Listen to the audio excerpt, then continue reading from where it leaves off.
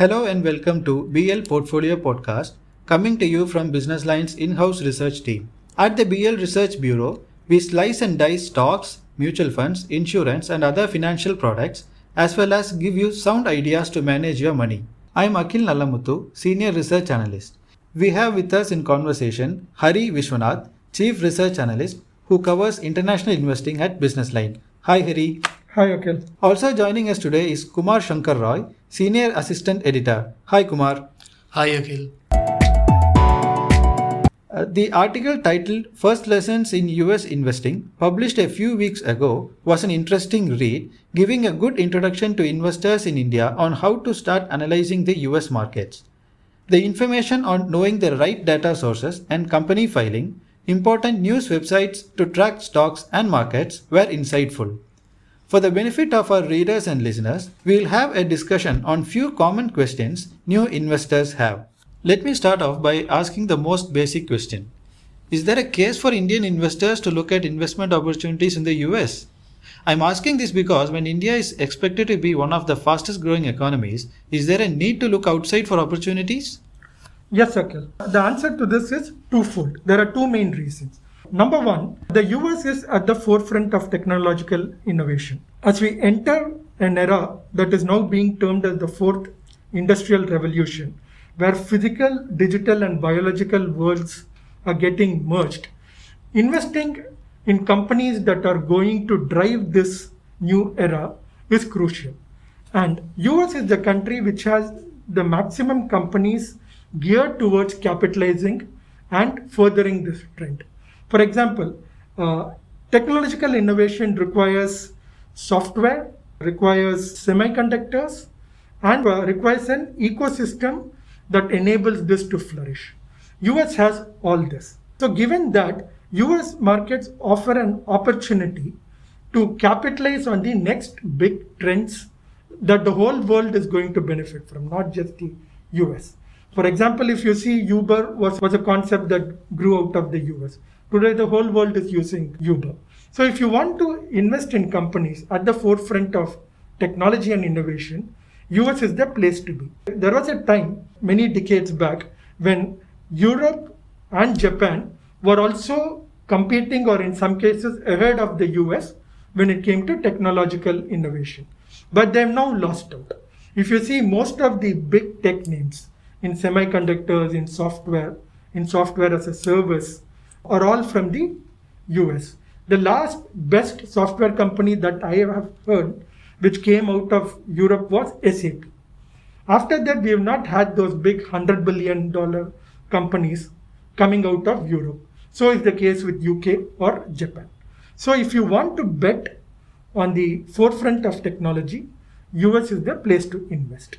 So if your intention is to invest in telecom services, there really isn't a case to diversify into the US markets. But if your intention is to capitalize on emerging trends, then US is a place that you must invest in. Now coming to the second part of my answer. India might be having better growth than the US.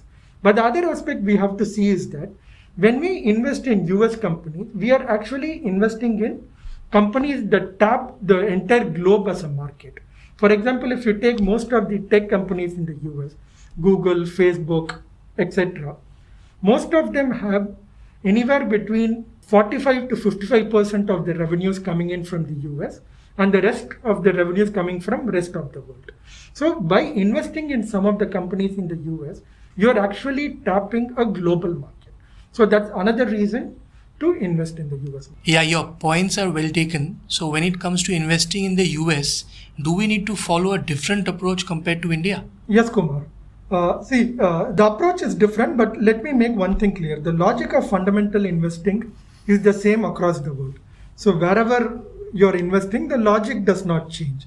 But the approach has to be a lot different from the approach you do in India because the US market has characteristics and structures that are different from India.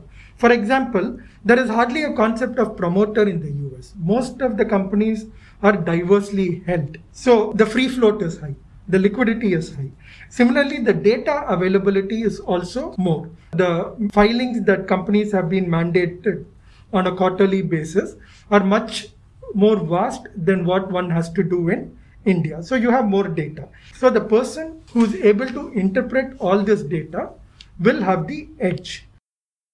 In the US market, I wanted to give this example. There is a research house that provides certain kind of information to investors that would actually amaze you.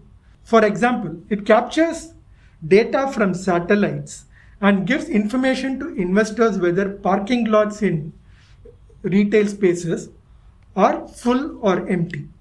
And based on this data, an investor can make a call whether the retail sales would be good or not. Similarly, another interesting example is recently, for one of the recent quarters, one research house was able to gather information based on mobile signals that there were a lot of people inside Tesla's factory. And based on that, they were able to give information to investors who are able to capitalize on this information, letting them know that the factory is buzzing in full capacity. And for that particular quarter, the sales of Tesla were well above expectations. So besides the data that companies find, there is also a lot of data gathering and interpretation going on outside this. So one will have to learn the nuances of this to benefit from investing in the US. Well, interesting. This kind of data gathering and analysis is quite novel. But on the flip side, what are the general precautions an investor must take before investing in the US stocks? Yes, the first precaution you need to take is first understand the company before you are investing. Either do your research or listen to the advice of experts. So that is one thing. You have to keep in mind that the markets can be volatile, and especially the new age stocks can be very volatile. So these are opportunities where you can make good money or you can lose a lot of. For example, we just have to go back 20 years to the dot-com boom, when many companies were valued in billions of dollars. Only a few survived to make it big till today. One example is Amazon. Many other companies were lost on the wayside. So one thing is you have to do your research, and the other thing is you need to follow adequate risk management practices. Now, for that, you need to ensure that you don't go overboard on any one stock in trying to identify the next Tesla. So do your research, follow prudence in investing, have adequate risk management, and diversify. The other thing I wanted to say is that in the social media age, it is easy to get caught up in hype and trends. The best example from recent times that we can think of is GameStop. If you're a trader, it's your call whether you want to make a bet or not on those kind of stocks. But if you are a long-term investor, you need to ensure you do not get influenced by hyped social media trends, which may not last beyond short periods. Hari, you mentioned just now about the precautions and especially the impact of social media and the hype. Nowadays, we have been hearing about the SPAC boom. Yes. Tell us about what these SPACs are all about. And since there are a lot of investors can right now invest in US stocks, should they invest in SPACs? See, it depends again. Some SPACs can create value, some may not. But it needs to be done with a lot of due diligence, for the simple reason that when you're investing in a SPAC, you are actually giving somebody a license to actually make use of your money the way he or she deems fit. So be sure when you're giving anybody that responsibility. That apart, there are a lot of companies that get listed via merger with SPACs.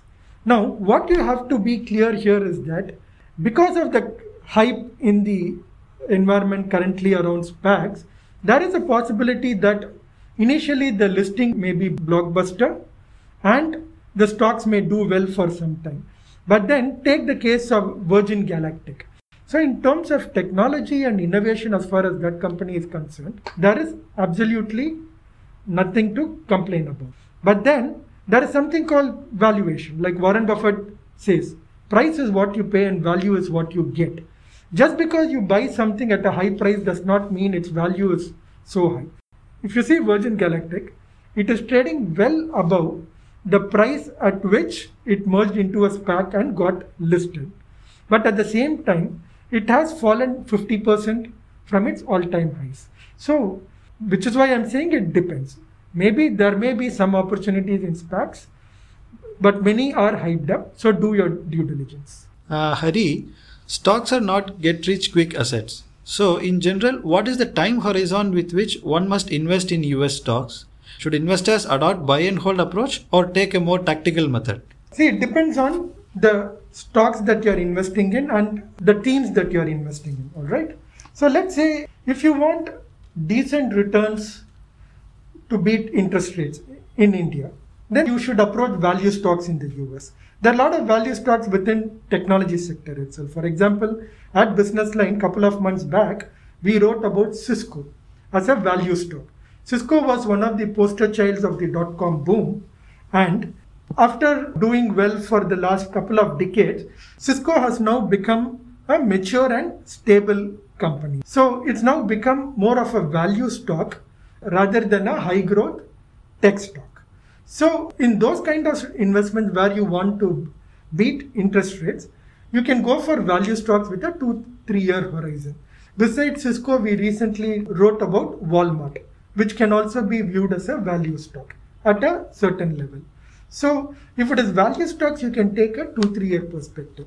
But then the other reason which I mentioned in our first point was that US offers a lot of opportunities to capitalize on emerging trends. So these you could view it as thematic trends, and you need to have a really long-term perspective, maybe even a decade. For example, if you take the stock of Tesla, which is today at around $650, it was around $6 in 2012. So look at the kind of returns you can make if you make a thematic bet over a period of, let's say, a decade. The current themes that are gaining traction and may play out over the next decade are themes like big data and analytics, food technology. We recently wrote about Beyond Meat, a plant-based company that is trying to substitute meats. In a world where global warming is of concern and ESG investing is also gaining traction, a thematic stock like Beyond Meat might be an opportunity. Besides this, there are other themes like artificial intelligence. One of the reasons why Tesla is getting such high value is because people are assigning a lot of value to its autonomous driving technology. So we may be getting into a world decade down the line where most cars might be driven using artificial intelligence. Pretty much the way flights are being driven for a long time. Many flights go on autopilot after takeoff. So similarly, we may move into a world where cars would be on autopilot. Now, these are themes that will take time to play out. This will involve a lot of research and testing before it scales up. So if you want to invest in these kind of themes, then you must take a long-term perspective, probably even a decade. There are many things besides what I mentioned, like artificial intelligence and big data and analytics. There are many other themes that are in early stages, like space tourism, like brain-machine interface, etc. All these will take time, and if you want to make a thematic bet, you may have to look anywhere between 7 to 10 years. Hari, not just US stocks, sometimes the US events also hog headlines. An example is just around a week back, we read how a hedge fund called Archegos, run by somebody called Mr. Bill Wang, it collapsed. Yes. I think in 2-3 days it just collapsed, right? Yes. So is that issue behind us now, or these kind of events, investors should be alert in future as well?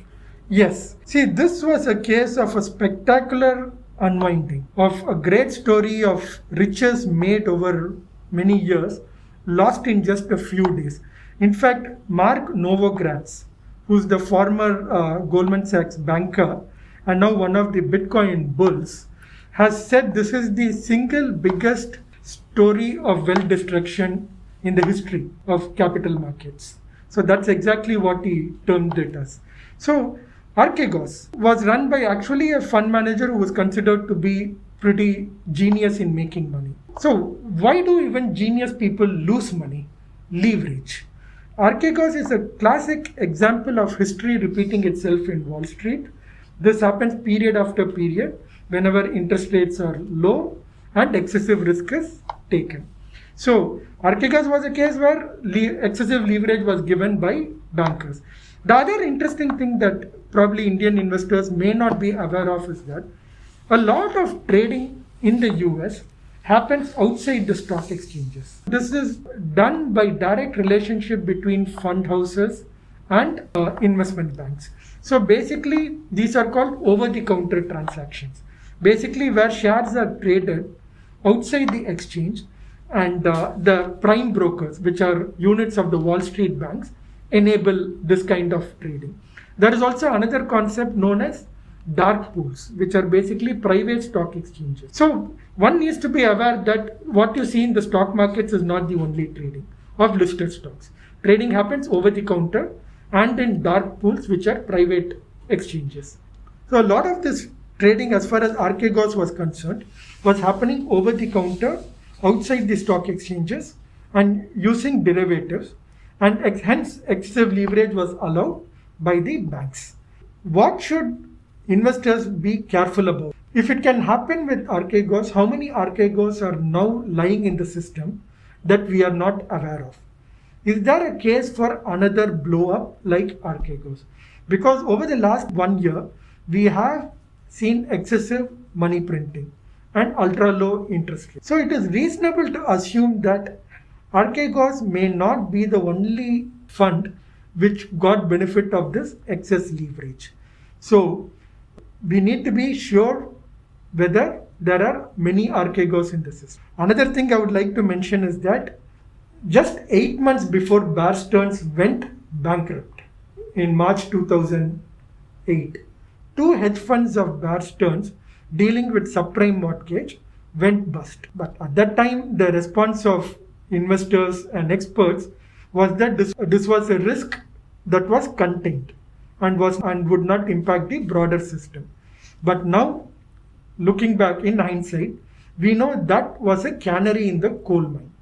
So we need to be alert to possibilities of this. So being cautious after these kind of events would be recommended. Well, that was an engaging discussion on investing in US markets where we talked about wide-ranging aspects.